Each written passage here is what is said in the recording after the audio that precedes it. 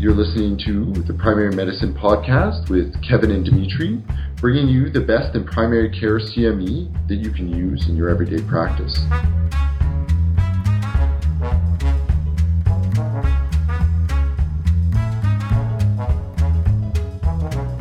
Welcome back, everyone, to the Primary Medicine Podcast. We had a bit of a longer pause than I expected.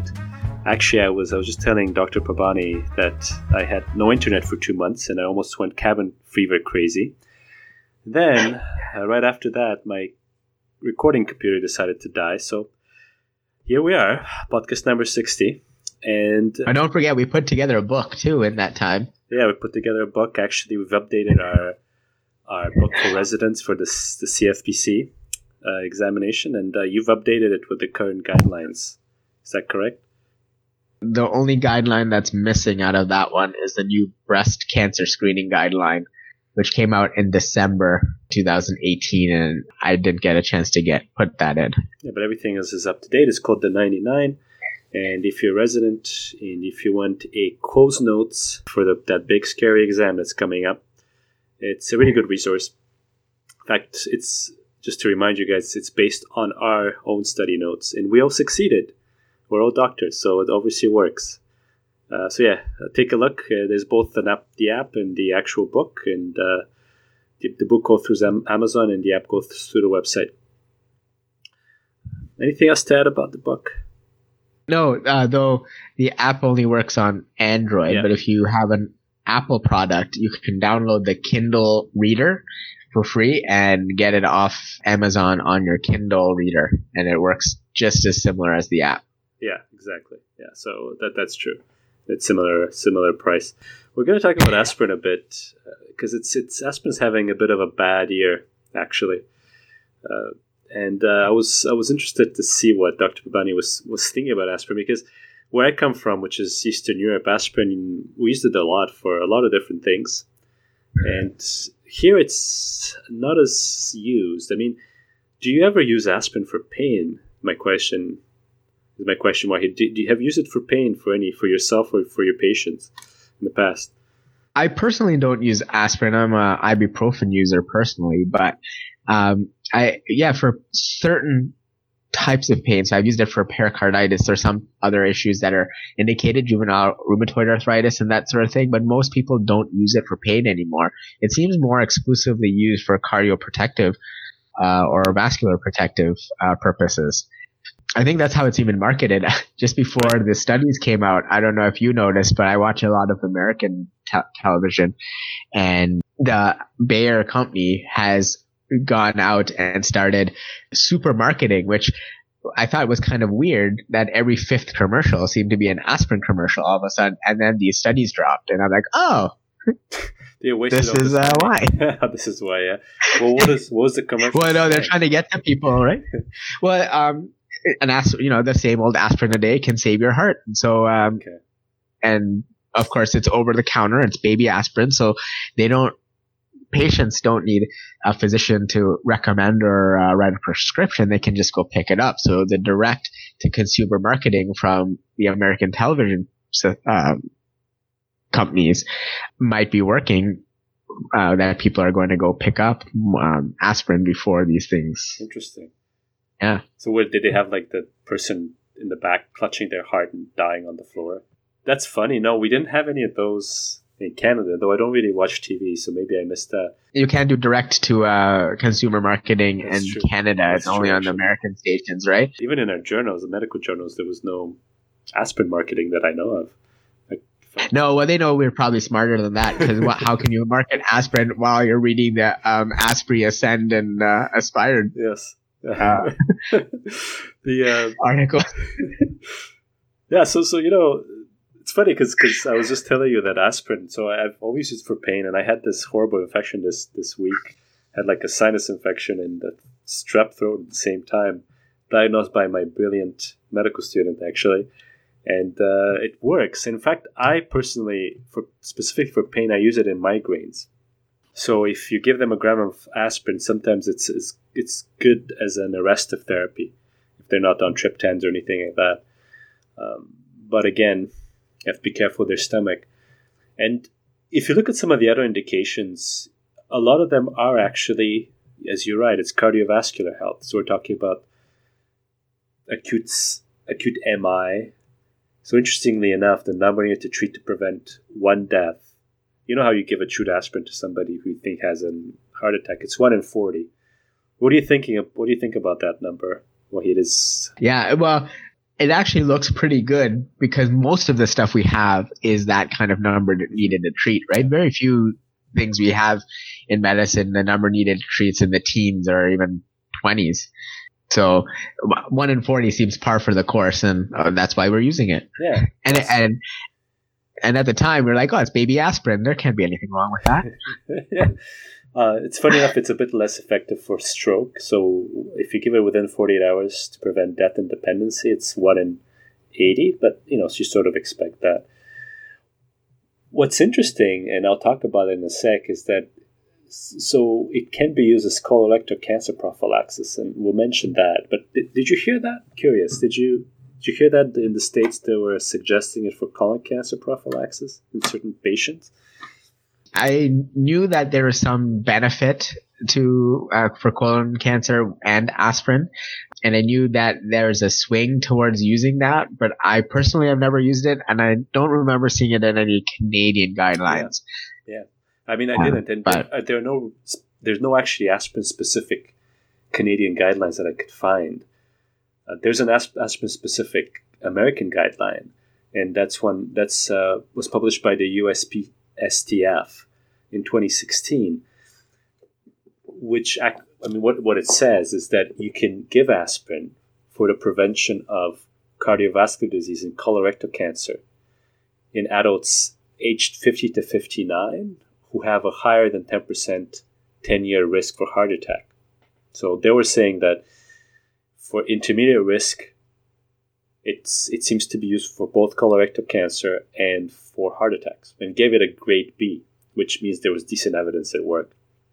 For people over age 60, however, it was a grade C, so they still suggested it. But there was less good evidence, and I think one of the reasons was side effects of aspirin in that age group.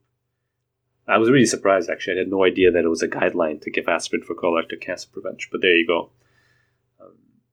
But things have changed since 2016, so I'm wondering if this guideline will change. They haven't changed it yet. So maybe Wahid, you can talk a bit about those 3 trials you mentioned.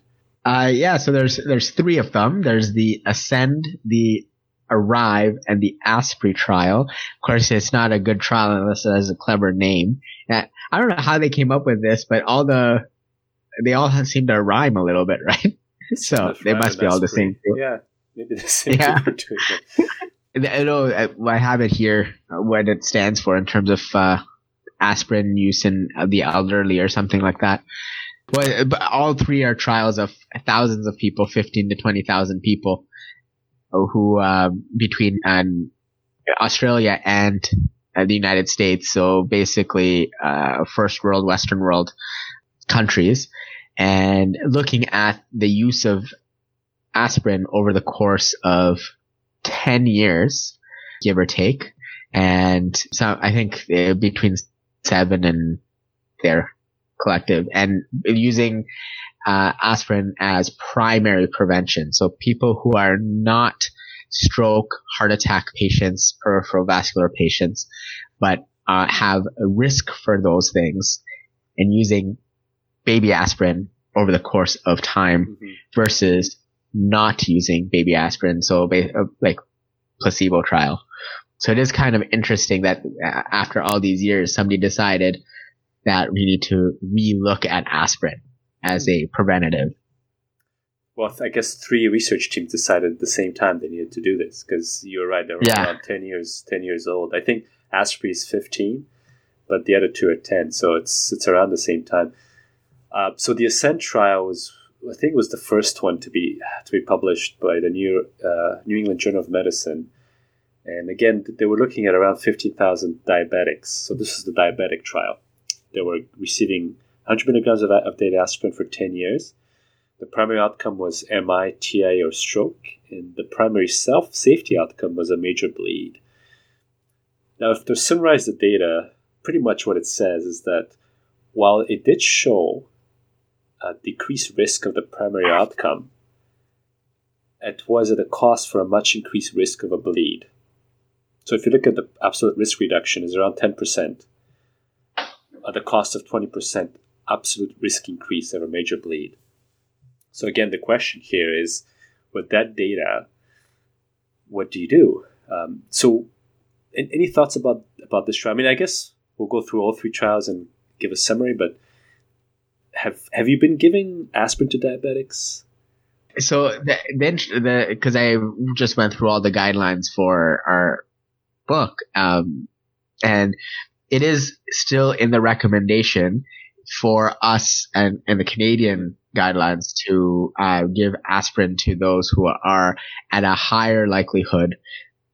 So not primary prevention in general, but those are diabetics with maybe a cholesterol issue, to give a baby aspirin daily for cardioprotective purposes. However, after these studies dropped, I actually had a patient come into my office who is a hypertensive, dyslipidemic smoker in his 50s, whose wife just had a heart attack, and was asking me whether he should start aspirin. And I actually, based on the data, suggested no. Well, let's actually have you quit smoking, because that would be a better, more effective and less side effects, right?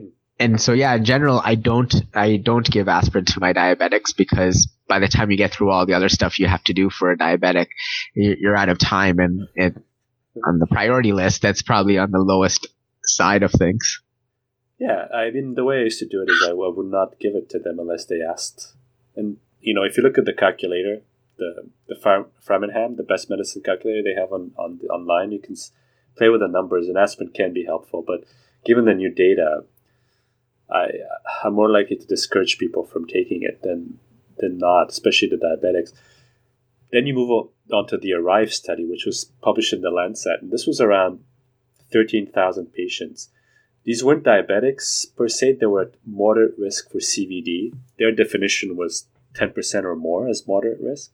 And again, they were receiving 100 milligrams of daily aspirin for 10 years. The primary endpoint there was death, stroke, TIA or MI. And in this case, what it showed is there was a 4% absolute risk reduction at a cost of 20% risk increase. So aspirin seems to do a bit better in diabetics than in this is what it tells me, than in non-diabetics. Because non-diabetics have much less of an effect if they take it at the same cost percentage. Would you agree, Wahid? Would you add anything else to that? No, that's what I would interpret it as well. So it seems like aspirin is better the more risk you have at heart attack or stroke, the better it is at reducing that risk. But if the less risk you have, the risk of bleeding doesn't change. No, it stays the same, right? So yeah. So it's if a patient is taking aspirin, you may want to give them a talk, because then you have the ASPRI trial. It's the last trial here. It's 20,000 individuals, I believe, and these were people over 70, and they had many outcomes. It was a composite of death, dementia, disability.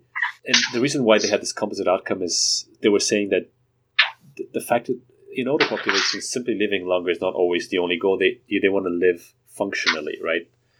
So it's one thing to have a stroke and live to be 100 but not be able to walk. It's another thing to not have a stroke and be able to walk, right? And what they found is that aspirin had no effect whatsoever on primary outcome. Not only that, but they found some other weird stuff, which, we'll discuss in a sec, but they found that the rate for all-cause mortality was actually higher in aspirin than the placebo group, with a number near to harm of 1 in 100. And it was caused by increase in cancer. So what are your thoughts about that? Well, that is, I think, a little more contentious, of course. Right. We just talked about the reduction in colorectal cancer, which is actually the type of cancer they're suggesting is the one that increased your all-cause mortality. Mm-hmm. So I think we gotta take that with a little bit more grain of salt, because if you probably did a meta-analysis with previous studies, it might not be as drastic. Mm-hmm. But I think I'd have to agree we are already learning that primary prevention for the elderly when it comes to statins is no good. And Right. even for diabetics, we don't need to control their diabetes as harshly or their hypertension as harshly. So why wouldn't it be the same for aspirin, right? Where if as you age, the benefits of aspirin get worse, and why would you not have an increased harm rate when you have chemicals being pumped through your body at 70? Especially chemicals that make you bleed, and if you fall, make you bleed. Yeah, exactly. Yeah. So it's and again the whole cancer thing, I'm a bit skeptical. It wasn't a primary outcome in the trial, so they sort of did a sub-analysis and found that. So this is to be looked into more. But I think if you were to summarize this, it seems like, unfortunately, aspirin, it's no longer that useful for primary prevention of anything. No, and I think I probably agree with that. Now, it doesn't seem to have as good outcome, and working in the ER, and the number of bleeds that I see, I'm not surprised at the outcomes of these studies. Yeah, it's interesting. I mean, you almost wonder if, because we're so much better at preventing heart disease than we were in the past, aspirin just is not useful anymore. I mean, right. If you only have aspirin, obviously give aspirin, but you don't only have aspirin. You have statins, you have metformin, you have blood pressure pills, you have so many other things that seem to be much more successful, including actually diet and exercise. Yeah.